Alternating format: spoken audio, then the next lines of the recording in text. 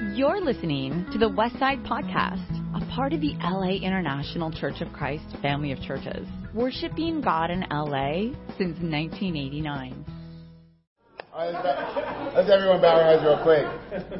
Father God, thank you so very much that we have this opportunity to gather together, Father God. Allow us to just open up our hearts, Father God, and our mind, and Dink shares the word with us, Father God. Man, let's leave all of the junk that we brought in here out there, Father God, and let's just connect with the Spirit right now and connect with each other in Jesus' name. Amen. Amen. So tonight we're going to take a look. I know if we look at the last month or so, when Professor Nick Zola was here, he really kind of got into a very layered approach of how to read the Gospels. And the how-to is important. I think there's a lot of great things. But what I wanted to do tonight is actually take a little different tact on that and actually to go in and to say, how did those people that we learned who they were being written to actually apply the Gospels? And I want to do that through the eyes of one of the most interesting groups of people that we have preconceived notions about, the Pharisees. What comes to your mind when you hear the word Pharisee? Negative. Dave?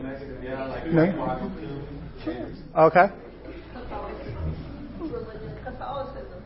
Interesting, yeah. Actors. Okay. Like hypocritical. Okay. Self-righteous. What comes to your mind when you hear the word Irish? But no, honestly, and seriously, this is a serious question. It's going somewhere. No, what do you think of honest? Like, what do you honestly think when you think of the Irish, when you hear the word Irish, the Irish people?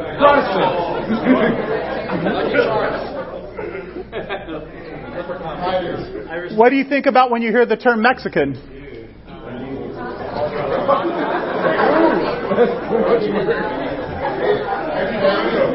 Family? Yeah.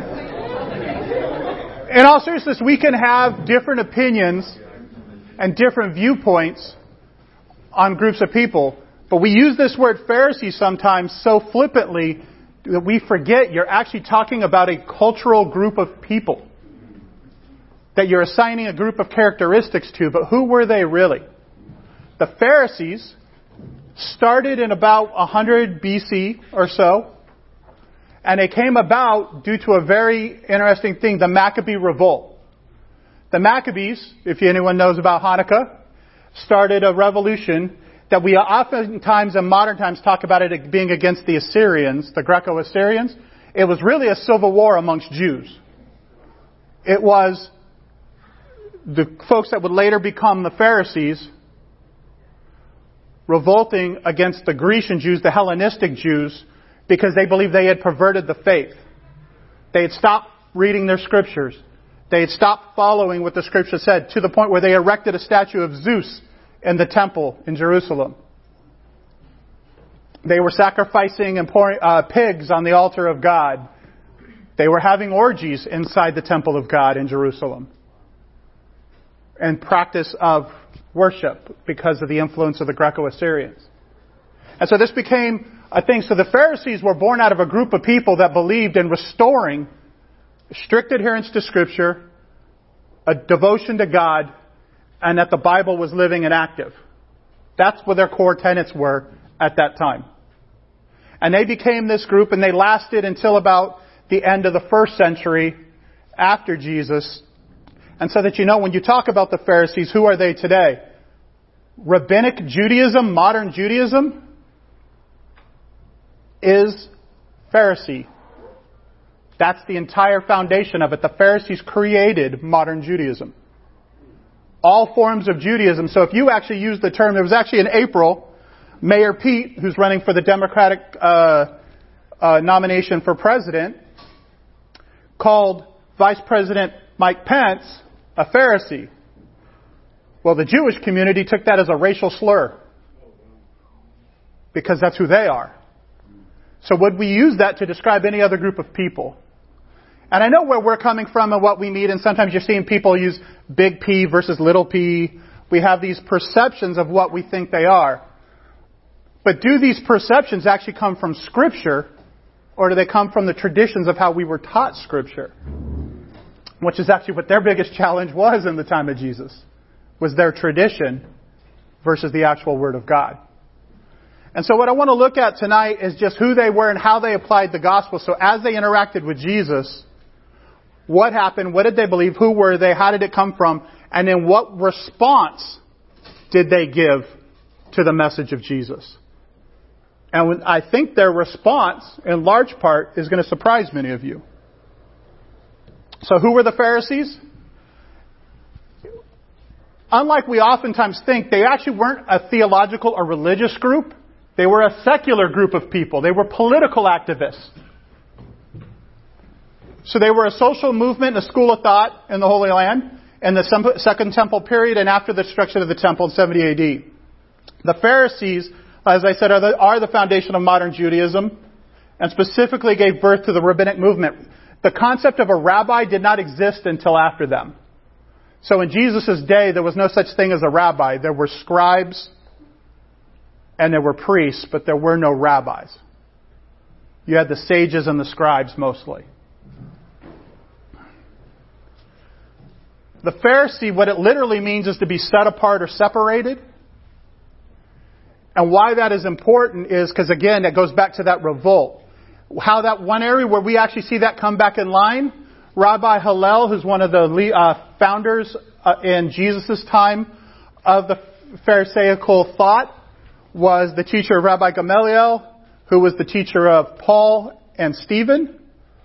And it was Stephen, and we know an incident that happened in Acts, when before Stephen is actually stoned, what was he called to do? To help feeding of the Grecian widows of the orphans.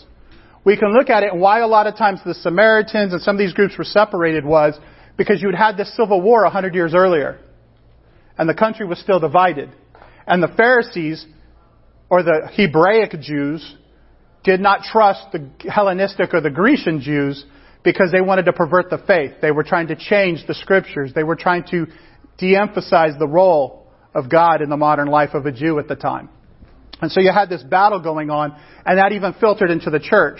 So you had the Hebraic Jews in the early church in Acts not taking quite as good care of the widows that were Greek because they still saw them as, you're the people that defiled the temple. You're the people that didn't follow God. You're the people that have, one of the reasons we're enslaved is because of you.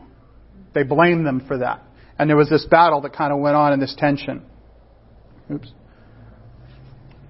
Some of the stuff that they believed in, kind of who they were, they believed in free will, but they also believed that, that God had foreknowledge of our collective destiny.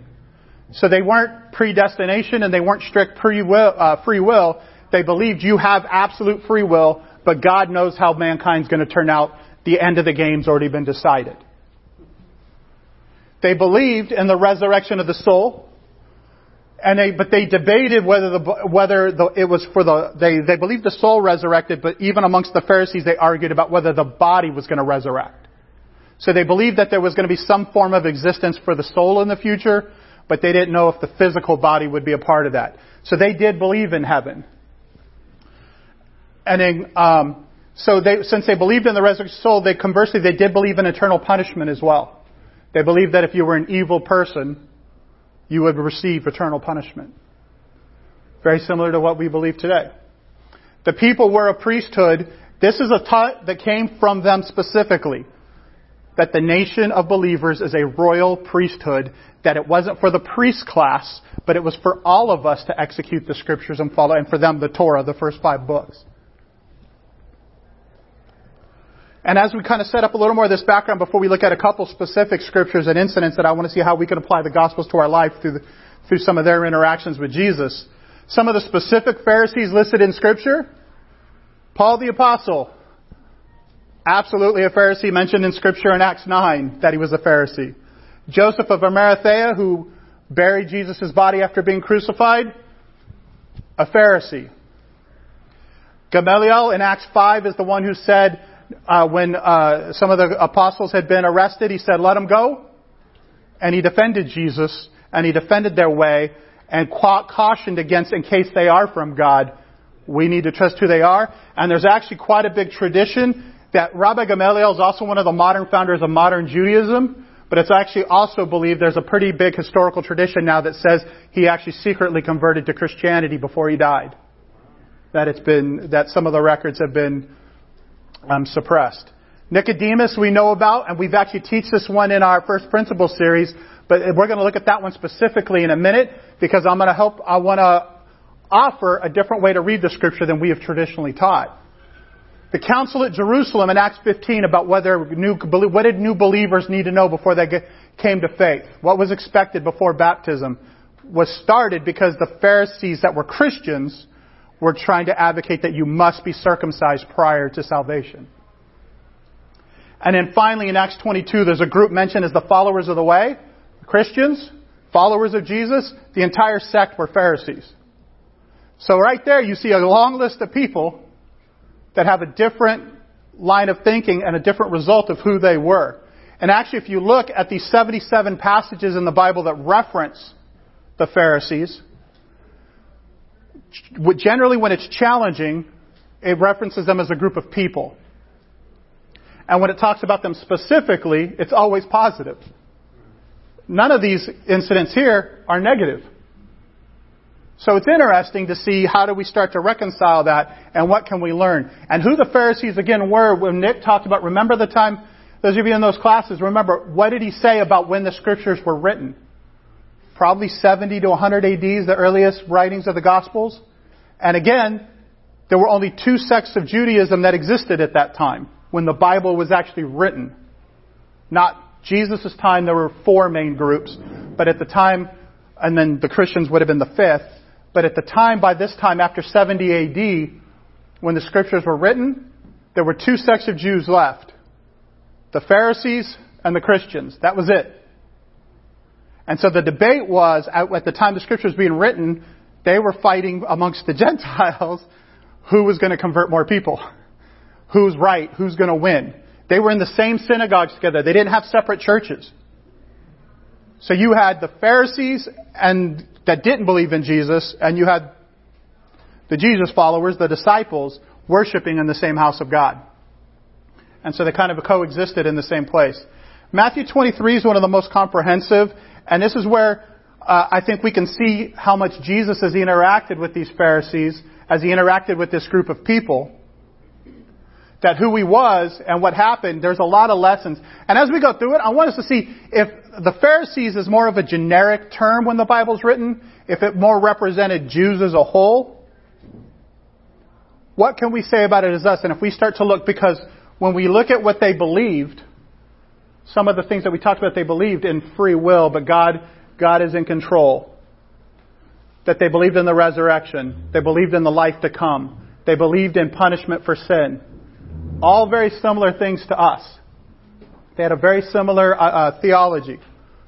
So what happens when it comes in Matthew 23 and the entire chapter, Jesus just eviscerates a lot of the people coming. One of the things you should know about the Pharisees is that they respected above all else, had two parts to it. Study the Scriptures. Knowledge was important. And the secondary way that you gain knowledge is arguing with each other to figure out what God is like. You debate each other and expose it. And they weren't afraid of diverse opinion, but they absolutely believed. So if you start to realize that what they did and they believed was arguing in the Scripture was a way to find out the truth, kind of what we have with modern apologetics, where you see the debates on YouTube or wherever you can see them. You can kind of see these modern debates. The Pharisees did that every day in the synagogue. There was no such thing as a church service. They went to the Scripture, they prayed, and then they sat around and argued over the Scriptures. They challenged each other. And so what it does is, so if you set that backdrop, that they would come to Jesus, and they would challenge him with different things. They were also the most devout of all the religious classes. And so what they believed was that it was their duty, their sworn duty, that if you come and teach, right now let someone else come in that door we don't know and start trying to teach us the Bible. You might have some questions for them. Does it mean you're being disrespectful? No, it means you're making sure that they are who they say they are. Their job was to test Jesus. And so as we start to look through these two interactions, Matthew 23 and then Nicodemus, my brother, who's a rabbi, taught me an interesting lesson. His process of becoming a rabbi had one very important element. he could not be deemed a rabbi until he could answer every question that was asked. So anywhere he was in the world, if the rabbi or the rabbi's wife, any rabbi and any rabbi's wife saw him anywhere in the world, they could pose a theological question to him, and he had to be able to answer it on the spot. And if he couldn't, he wasn't ready to be rabbi. And the second rule that my brother, the rabbi, still practices to this day, and that you could apply to the Pharisees, a rabbi never asks a question he does not know the answer to himself. Oftentimes we think of these questions and these interactions that the Pharisees are throwing out questions that they didn't know the answers to. But as we're going to go through this, you're going to start to discover they actually did. And I think there's a lot of lessons in there for them and us of how we can be, and if we look at our own movement and how we have interacted with other churches, ourselves, the world, I think there's a lot of things we can look at ourselves and see, is there anything that we can learn from how the Pharisees handled things versus how we handle things as well in our application of the Scriptures. So in Matthew 23 and verse 3, it kind of starts out, Jesus is very clear. He extols the people to listen to the Pharisees, but not to follow their example. Why do you think he wanted them to listen to what they said? They were on track.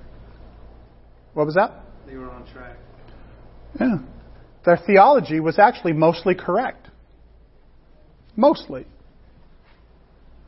That much of what they believed, the core principles, read the Torah, be a good person, give to God, give your offering, do not give up meeting together, punishment for sin. They believed all these core tenets. So listen to them, but don't follow. Why? Because hypocrisy, once you believe in the truth, hypocrisy can follow. Once you have a standard, we know the Scripture says, by whatever measure you judge, you too will be judged. So we have to look at ourselves and ask, what standard do we apply to our fellow man, to each other in this room, to our city, our community, our church, to other churches, to whomever we interact with? What do we do in our lives? How do we address the preconceived notions we've had? Some of us have been in other churches within our own movement, and we've seen very different things, or even different regions, or different campuses, or different congregations within LA. You can see they're very different from how they are with one another. Each one has its own personality. But so Jesus challenges them in Matthew 23, but it's very specific about not following their example. And what is that example he's trying to call out? He questions their love of titles. Rather than seeing each other as brothers. What do we do with each other? Do you want to be a family group leader because you want the title? Do you want to stand up here and teach because you want to show how smart you are compared to other people? What is your motivation for what you do? Do we see each other as brother and sister in a real way? Not with lip service, but how do you do it? And Jesus challenged that because the Pharisees walked around condemning people. That group of people went around and they got caught up. And their motivation at first was honest. I'm going to hold you because just 100 years ago, our people weren't following the Bible right. How did our church start? They questioned whether the mainline Church of Christ was still following the Bible. Right. That they'd stop reading it. That they'd stop applying it. They came out of the same type of mindset. There was a very legitimate reason for what they wanted. But what was the challenge? The challenge is to remain humble. It's to remember why you did it, that it's about the Bible, not about how you do it. And a challenge for us. Many of us in a campus, singles, a lot of us in here, we have a lot of ideas on how we want to apply the Scripture. We have great advice we give to one another. Do we start to elevate our oral tradition, our oral teaching over the written word? How do we balance the two? I could tell you, all right, a very real issue for a lot of us is about being pure. So I'm going to tell you, be pure. Never ride alone in a car with a sister. That comes out of an honest and sincere heart. But at what point do I make sure my heart is because I'm trying to follow and adhere to the Scripture of God? And at one point am I following it because that was the advice I'm given and that's what I'm supposed to do and it's not based on any Scripture at all? The same advice might be given in both instances. But why am I following it? What's in my heart? What's at the core of what I believe? And then one of the challenges this group of people had was They so badly wanted everyone to be able to apply the Scriptures that they got focused on their traditions. What they were legalistic about wasn't the Scripture. What they were legalistic about was ritualism. They were legalistic with how you worshiped God. Not actually about what the Bible said. They're actually pretty liberal when you study them about what they actually believed the Bible said. But what they actually struggled with was that. And so they got caught up in these titles. And you can see it, and I watched it. I used to watch, my first time I ever went to Israel, I remember standing at the Wailing Wall, at the Western Wall. And there's a very famous rabbi. You go there, he'll still be there to this day. He's out there every day in the courtyard, and it's like right out of the Gospels. He stands out in the middle of the courtyard where no one's within 30 feet of him, so you can clearly see him, but back far enough that he's near the tourists so they can hear him. And he's got his prayer book, and he's out loud, and he's waving his hands and beating his chest every single day, hours on end. And it is clear he's doing it so that the people see him. He wants credit for the title he's achieved. He forgot, do you talk to those folks? Are you kind to those folks? Do you break bread with them? Do you love them? Do you serve them? Do you give to them? Do you live out the Scriptures you profess? And this was a huge challenge for them. When Matthew 23 comes, as he starts going, Jesus really gets lathered up and he really starts coming in on them. And he warns them about prioritizing integrity of financial contribution more than integrity to God Himself and His values of justice and grace and mercy. He does that in those Scriptures. Should have set my sleep timer at a different time. And so verses 17 to 25 get into this long stanza. And it gets in and he starts talking about it. And how is this for us? It doesn't mean that offering isn't important. That Scripture actually talks about it. About valuing the gold of the temple more than the temple itself or God. But no, by honoring God, the money shall be blessed. Versus from the money, God shall be blessed. And I think we can challenge with that and struggle with that living in the West. And living in LA, in California, where it's keeping up with the Joneses, keeping up with what we have. We can have all these blessings of life and we think, the better I do, the more I can help God. Rather than the more I serve God, the more God can bless me. Because I'm serving Him and I'm reflecting His Scripture. It doesn't mean that it's not great to want to do it, but we can have that challenge. I get the chance of helping out with the Screenland ministry right now, and I was part of AMS, the Arts Media Sports Ministry, for a number of years. And one of the biggest challenges that we had was, you would hear people quite a bit say, I'm going to become a famous actor, because then therefore I could be a good example for God. How about you be a great example for God, and then if you achieve success in your career, whatever it is, great. But we can get caught up in these different things, and our priorities get mixed up. And I think that with us in the church, we have to decide what our priorities are. As a body, as individuals, as family groups, as ministries. What is important to you? Is it holding on to things if you've been around longer than 10 years and you remember some letter written by some guy you never met a number of years ago? Well, Not that there weren't legitimate grievances in there. good point. But are you caught up focusing on that?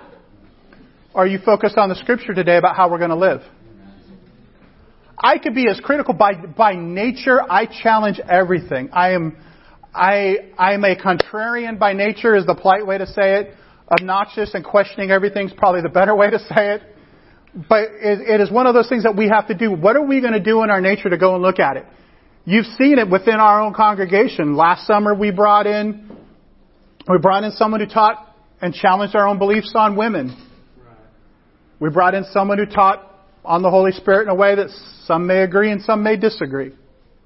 You have this summer Nick coming in who has a knowledge and a history of our church, and he's at Pepperdine and a similar kinship of a similar church, but not necessarily part of our movement. Do we believe everything he said? I don't know.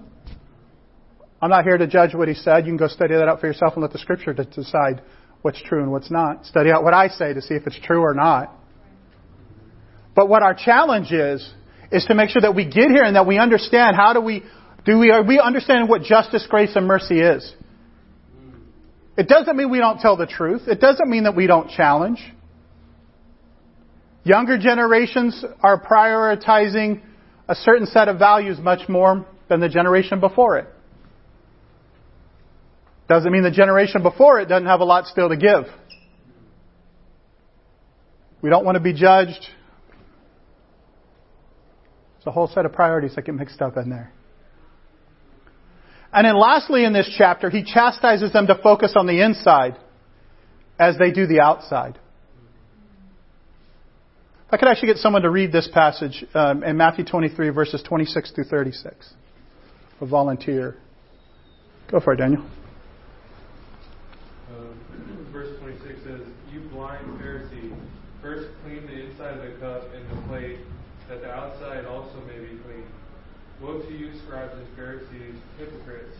For you are like whitewashed tombs, which outwardly appear beautiful, but within are full of dead people's bones and all uncleanness. So you also outwardly appear righteous to others, but within you are full of hypocrisy and lawlessness. Woe to you, scribes and Pharisees, hypocrites!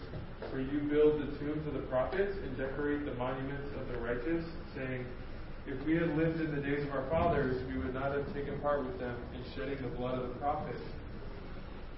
Therefore you witness against yourselves that you are sons of those who murdered the prophets. Fill up then the measure of your fathers, you serpents, you brood of vipers, how are you to escape being sentenced to hell?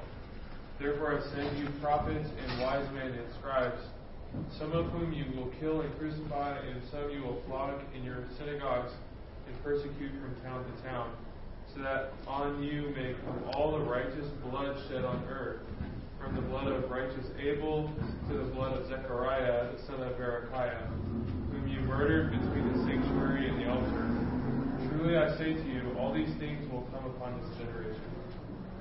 Those are some strong words of a group of people. But of all those strong words, if you boiled it down and took it out, he said something in there that's very important that I think is as applicable today as it was back then.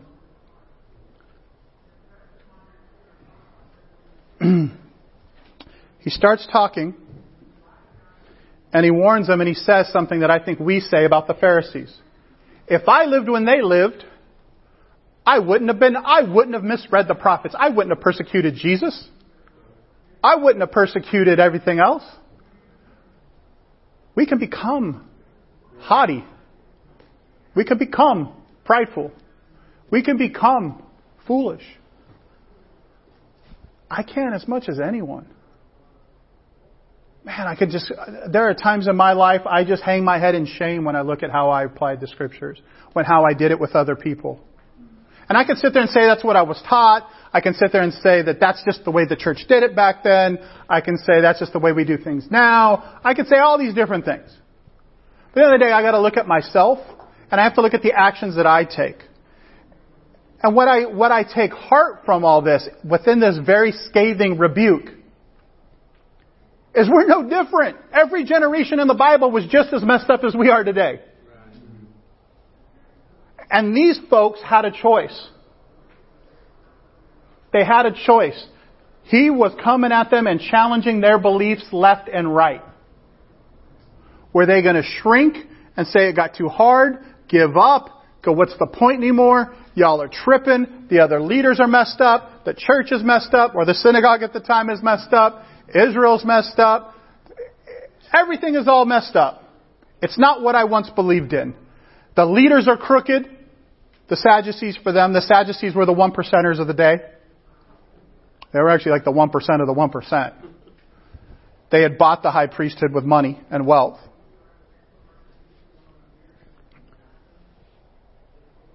And the Pharisees had a choice. I can either turn back to God and get to the scriptures and get a proper understanding and recognize and seek the Messiah, or I can ignore it. And some did and some didn't. We have to look at ourselves and go, all right, when was the last time you were in a Bible study after midnight with someone? You know that used to be the norm in our church. That used to be the norm. When I studied the Bible, when people studied the Bible with me, I had no idea. Every one of my Bible studies, because I was a waiter at the time, and as a waiter, I got off about 11:30, midnight, sometimes 1 a.m. And so my studies were anytime from midnight to 2:30 in the morning. And the three gentlemen studied the Bible with me faithfully every single night for a week and a half. Every night. What made their sacrifice even more? They never said a word because they weren't worried about being recognized for what they were doing. They were all, two of the three were engineers that built freeways, which meant they had to be at the work at 3 in the morning. And were studying the Bible with me at midnight. Why? Because they were motivated by God's love. They were motivated by the Scriptures. They chose to keep giving. They didn't boast of it. They didn't advocate their belief. They lived it out. It's the challenge of any group of people that takes a stand and a strong stand on Scripture, of which we're a part of. But there's a lot of differences we have with the Pharisees, so I'm not completely trying to compare us to them. But what I'm challenging is, we claim to be as devoted as they were. The Bible says your righteousness should surpass theirs, and they cared about it a lot. Sometimes about the wrong things, but they cared about it a lot. But for us, what do we care about? What are we willing to do? And I'm not advocating going to the extreme and letting your life fall apart because you're like, God everything and me nothing. There's responsibility.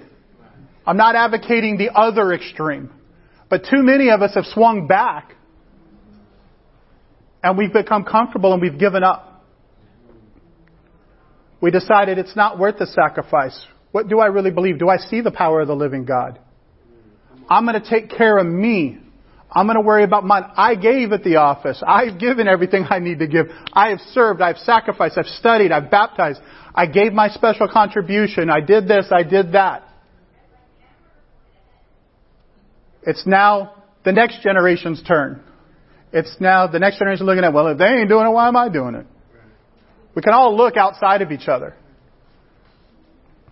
You know, even within the church, there's oftentimes been a thing between campus and singles where campus will look at the singles as, man, those people don't look very happy. I'm going to go there. And then there's some single groups. You hang out at Chuka Mofei and Zahid's house. You're like, oh, all right. Some of us got Peter Pan syndrome in the church, and we're going to ride it to the ride or die. We're going to enjoy life. So it's not universal. But we can have that challenge, and we have to look and see the same challenge the Pharisees had, we had. So they got confronted like this over and over and over and over again. But how did they respond to the Scripture? Well, their most famous person of that day that was a Pharisee was Nicodemus. He was the chief rabbi of Jerusalem. He's aware of all these other challenges that have gone on in Jerusalem. This is his house. He's the one in charge of Jerusalem. So he knows everything Jesus is teaching when he goes to the temple courts. He's aware. He understands. He realizes that his class of people get called out left and right. But he had heard it. But what did he think? Oftentimes, we've often taught in our study, when we talk about this interaction between Nicodemus and Jesus, some of you have heard this before. What was our traditional reason we taught why Nicodemus went to him at night? Does the Scripture say that? In fact, it says, now there was a man of the Pharisees named Nicodemus, a ruler of the Jews. This man came to Jesus by night and said to him, Rabbi, we know that you are a teacher come from God, for no one could do these signs that you do unless God is with him. Does that sound like a scared guy shrinking into a room? We also have it recorded. How do we have it recorded? There were witnesses. So you know, a rabbi, how many disciples does a rabbi typically have? You know this answer. 12. So Jesus would have had his 12. Nicodemus would have had his 12. And you would have had a very interesting West Side Story moment inside this house. And typically what would happen in the hierarchy of the society is Peter, the oldest, would have paired up with Nicodemus' oldest student, and then all the way down to John and Mark and all the younger guys with their youngest. They would have paired off with each other and would have watched their rabbis have this interaction and would have been talking to each other. That's typically how this interaction happened. Jews love to talk. My people love to talk. And I am from my people. But as he says, it's because it's a why did perhaps, let's answer this question. There's actually a very logical reason on why he may have come at night. The scriptures say it was Passover week. He's the head rabbi. The city of Jerusalem would say to go from 25,000 people on a normal time or to 100, depending on you believe. I'm going to go with the conservative numbers.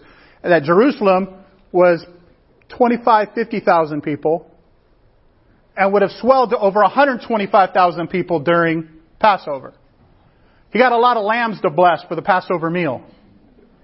He got all his big financial contributors coming in time. He's got to press the flesh. He's got to get all the offerings coming in. How you doing? How you doing? We got to have a... Ask Todd how many requests he gets in a week for, hey bro, can we get some time? Can we get together? During the day, not going to be such a good time for him to go and have a me time and conversation with somebody and let's debate the scripture. No, meeting, prayer, meeting, service, prayer, meeting, prayer. He would have had all these things all day. So for a practical reason, he went at night because that's the time he had free. And then remember, then he comes down and he talks about this and he asks Jesus a question. He says, well, Jesus answers to him about being a teacher from God. Truly, truly, I say to you, and this is on John 3, unless one is born again, he cannot see the kingdom of God. Nicodemus said to him, how can a man be born when he is old? Can he enter the second time into his mother's womb and be born? Why do you think he asked that question? He knew the answer. How do we know that? Here's what the Pharisees believed in writing prior to Jesus' birth. This is what they actually believed. And this thing will be shared on our website. It's a Google slide, so it's going to be shared out with the recording of tonight if you want to get the references later. These are the times a Jew was reborn in life. The term to be born again was a very old term. And there's very many times, and a lot of these are still done to this day. And to this day, when a Jewish man gets married, he is baptized to be reborn into marriage. He's to become a new creation. To this day, observant Jews baptized before their wedding day. When someone converted to Judaism, they were considered a newborn and they were baptized. And by baptized we mean mikvah, which means to be immersed in a body of water. In fact, they were so zealotry about this, they were so serious about baptism, that they built the cities around where the baptismal had to be. They chose where the baptismal goes, then they built the city around it. They've had other beliefs. It had to have a certain number of gallons of water. It had to be fresh water, not salt water. It had to have an inlet and an outlet because it's living water. So bathtub okay, a lake not okay. Inlet, outlet. They also believed they did it and they believed that, and they were so strict. One of the things I find funny when I start to read what they did versus what we do. We talk about, you've got to hold someone down. We got to make sure every part of the body's under the water when we baptize them.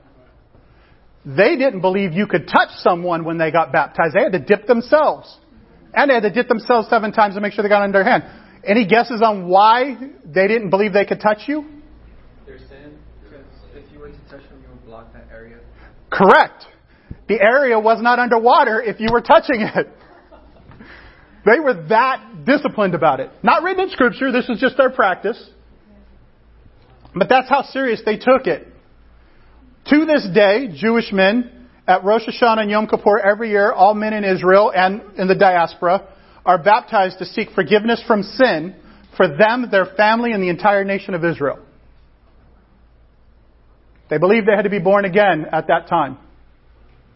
Every year, and it's still done to this day. There are a number of proper mikvahs around LA where it still transpires every year in the fall.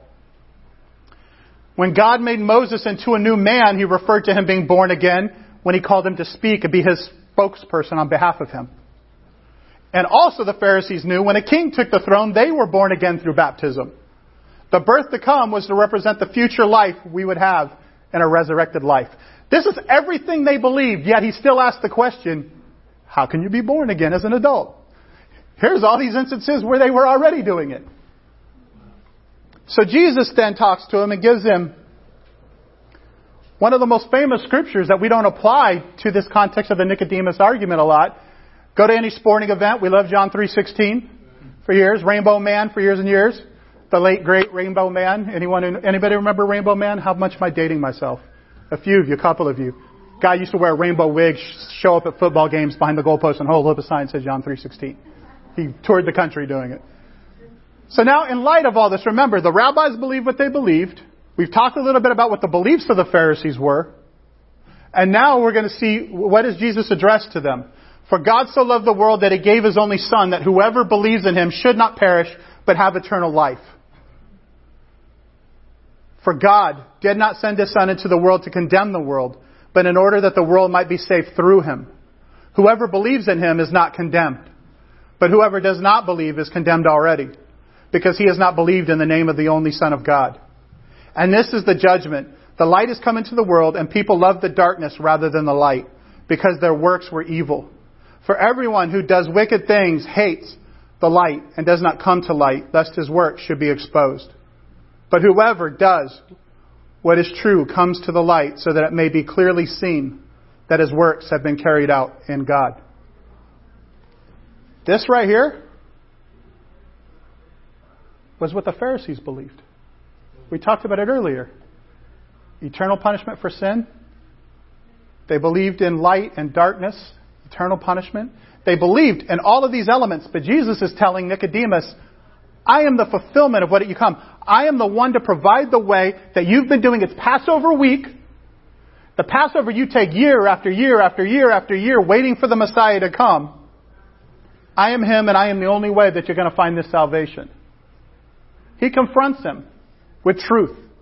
He confronts him with it. But we've often talked about Nicodemus sneaking in at night. But now we see a rabbi asking his questions. Probably knew the answer. These were very common, and he's the chief rabbi. Just because you make put someone on staff doesn't necessarily mean they know the Scripture. But these guys would have been tested.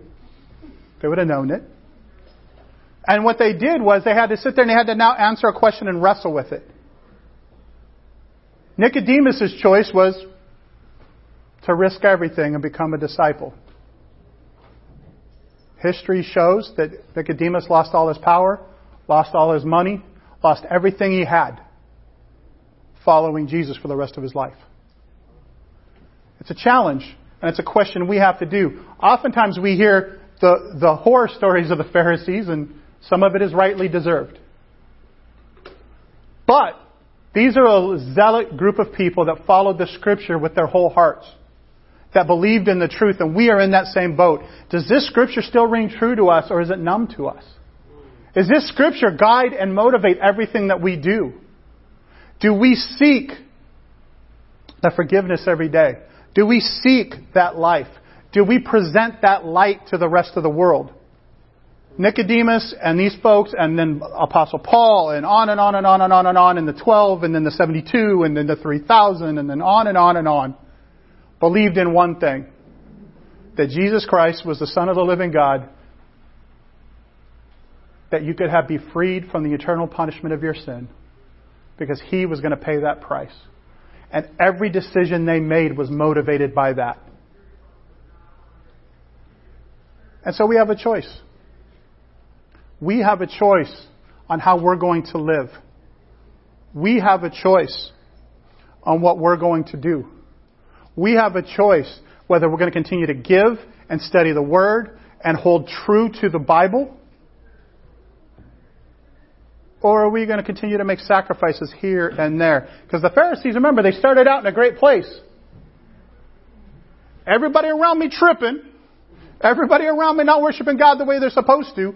Zeus and getting their party on and doing everything else. To borrow from a word Chuka loves to use a lot, it was lit. It was lit. Still weird to me that word came back 30 years later from when we used to use it, but interesting. But nothing new under the sun. But they had a choice, and they stood up for something. And in the beginning, they were on fire, and they were excited, and they were giving, and they were challenging, and they were willing to do anything to stand up. They believed in dying in martyrdom and sacrificing what they believed in. And I believe when we all got baptized, there isn't anything we wouldn't do for God. But then we slowly start to make justifications and choices along the way that pull back a little bit at a time. Yeah, I did that, but I was younger then, or I was more fired up then, but that was before I had this class, or that was before I had this job, or that was before I had this going on, or that going on. We have these challenges that are there. And sometimes there are legit things, sick family members, tragedy. There are things that call for our attention. It's a hurting world. But our choices and our decisions that we make need to be motivated by a knowledge of the Scriptures. Our choices need to be motivated by application of these Scriptures. It's great to know all the stuff that Professor Nick taught us over the last several weeks. But if we don't actually apply the Scriptures, the knowledge is useless. But if we apply it, the knowledge is everything. The knowledge is going to help guide you and support you and take you along the way. It's going to strengthen you and give you hope. It's going to renew your faith. One of the greatest things the Pharisees did is they actually ushered in the way for the New Testament to be accepted. Because prior to them, the Sadducees believed only the Torah, the first 5 books of the Bible, were holy. It was the Pharisees, without them, Psalms, Isaiah, Jeremiah, Proverbs, none of that would be read today without them. They said that Scripture was divine. They said that Scripture was there, and that ushered in the openness for the New Testament to be written later on. So there is good that came from them. And every time an individual is talked about, you see the results of their life. Joseph of Arimathea gave up his own tomb to see the Christ buried. Paul gives up everything, goes from being a zealot in the highest order, making sure persecuting Jewish believers and having them killed, sometimes for their beliefs, to becoming one of the ringleaders, risking everything. But do we continue to make those choices? And when we look at the Pharisees, when we look at some of these lives, and we see some of these people and what they did, and some of the extraordinary acts they did, and it wasn't perfect, and that's why I like looking at this group of people. I like looking at them because they weren't perfect. They didn't get it right. But there was good. There was positive. And they had the same choice we have today.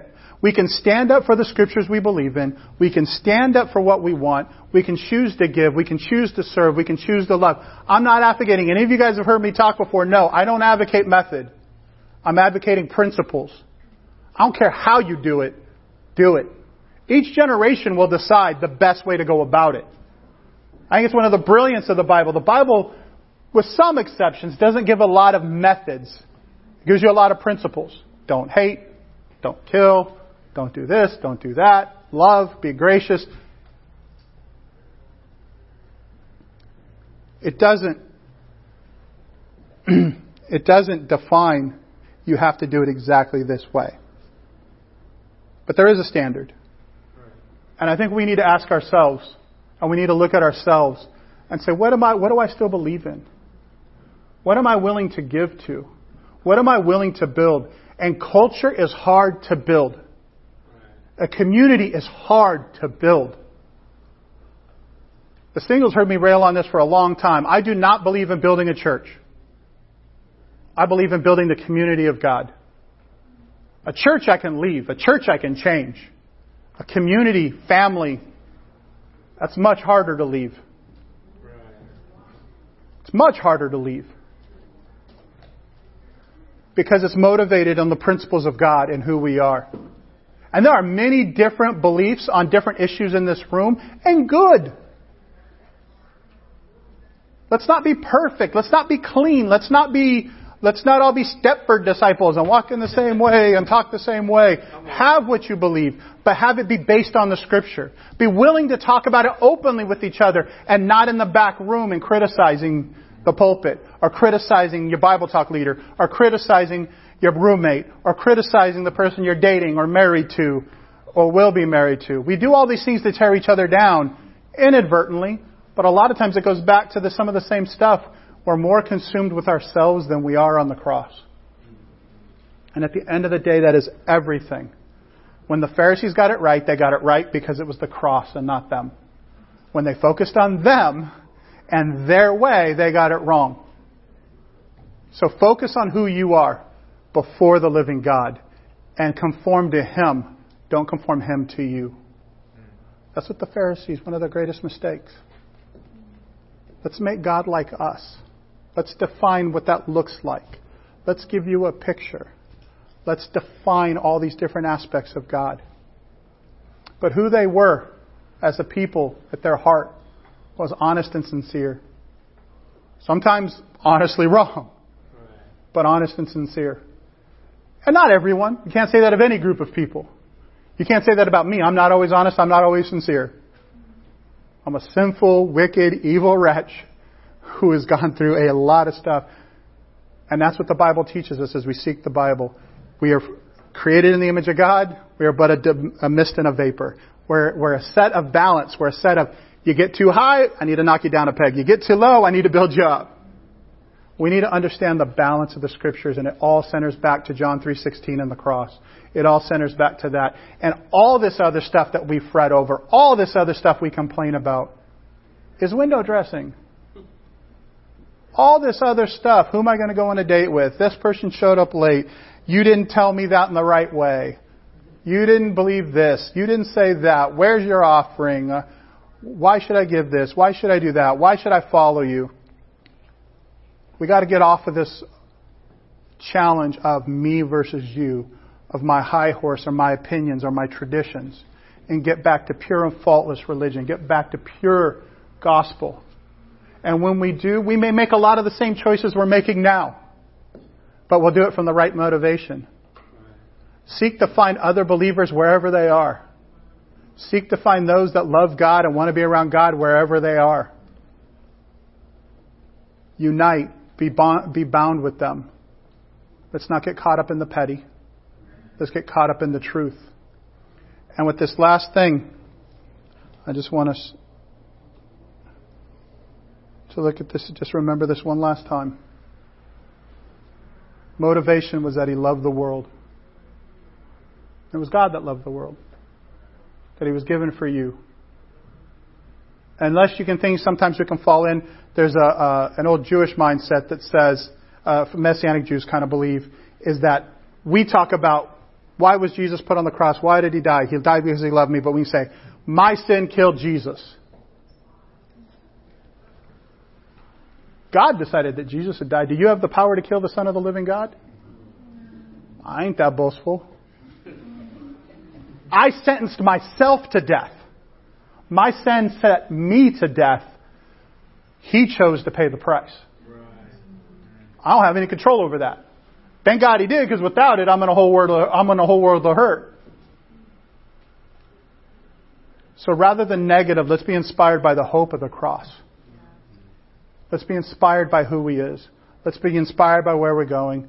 And when we go, let's not try to define each other with labels.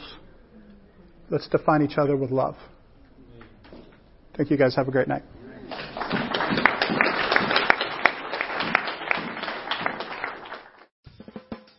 You've just listened to the Westside Podcast. For more information about our ministry, please visit thewestsidechurch.com or laicc.net.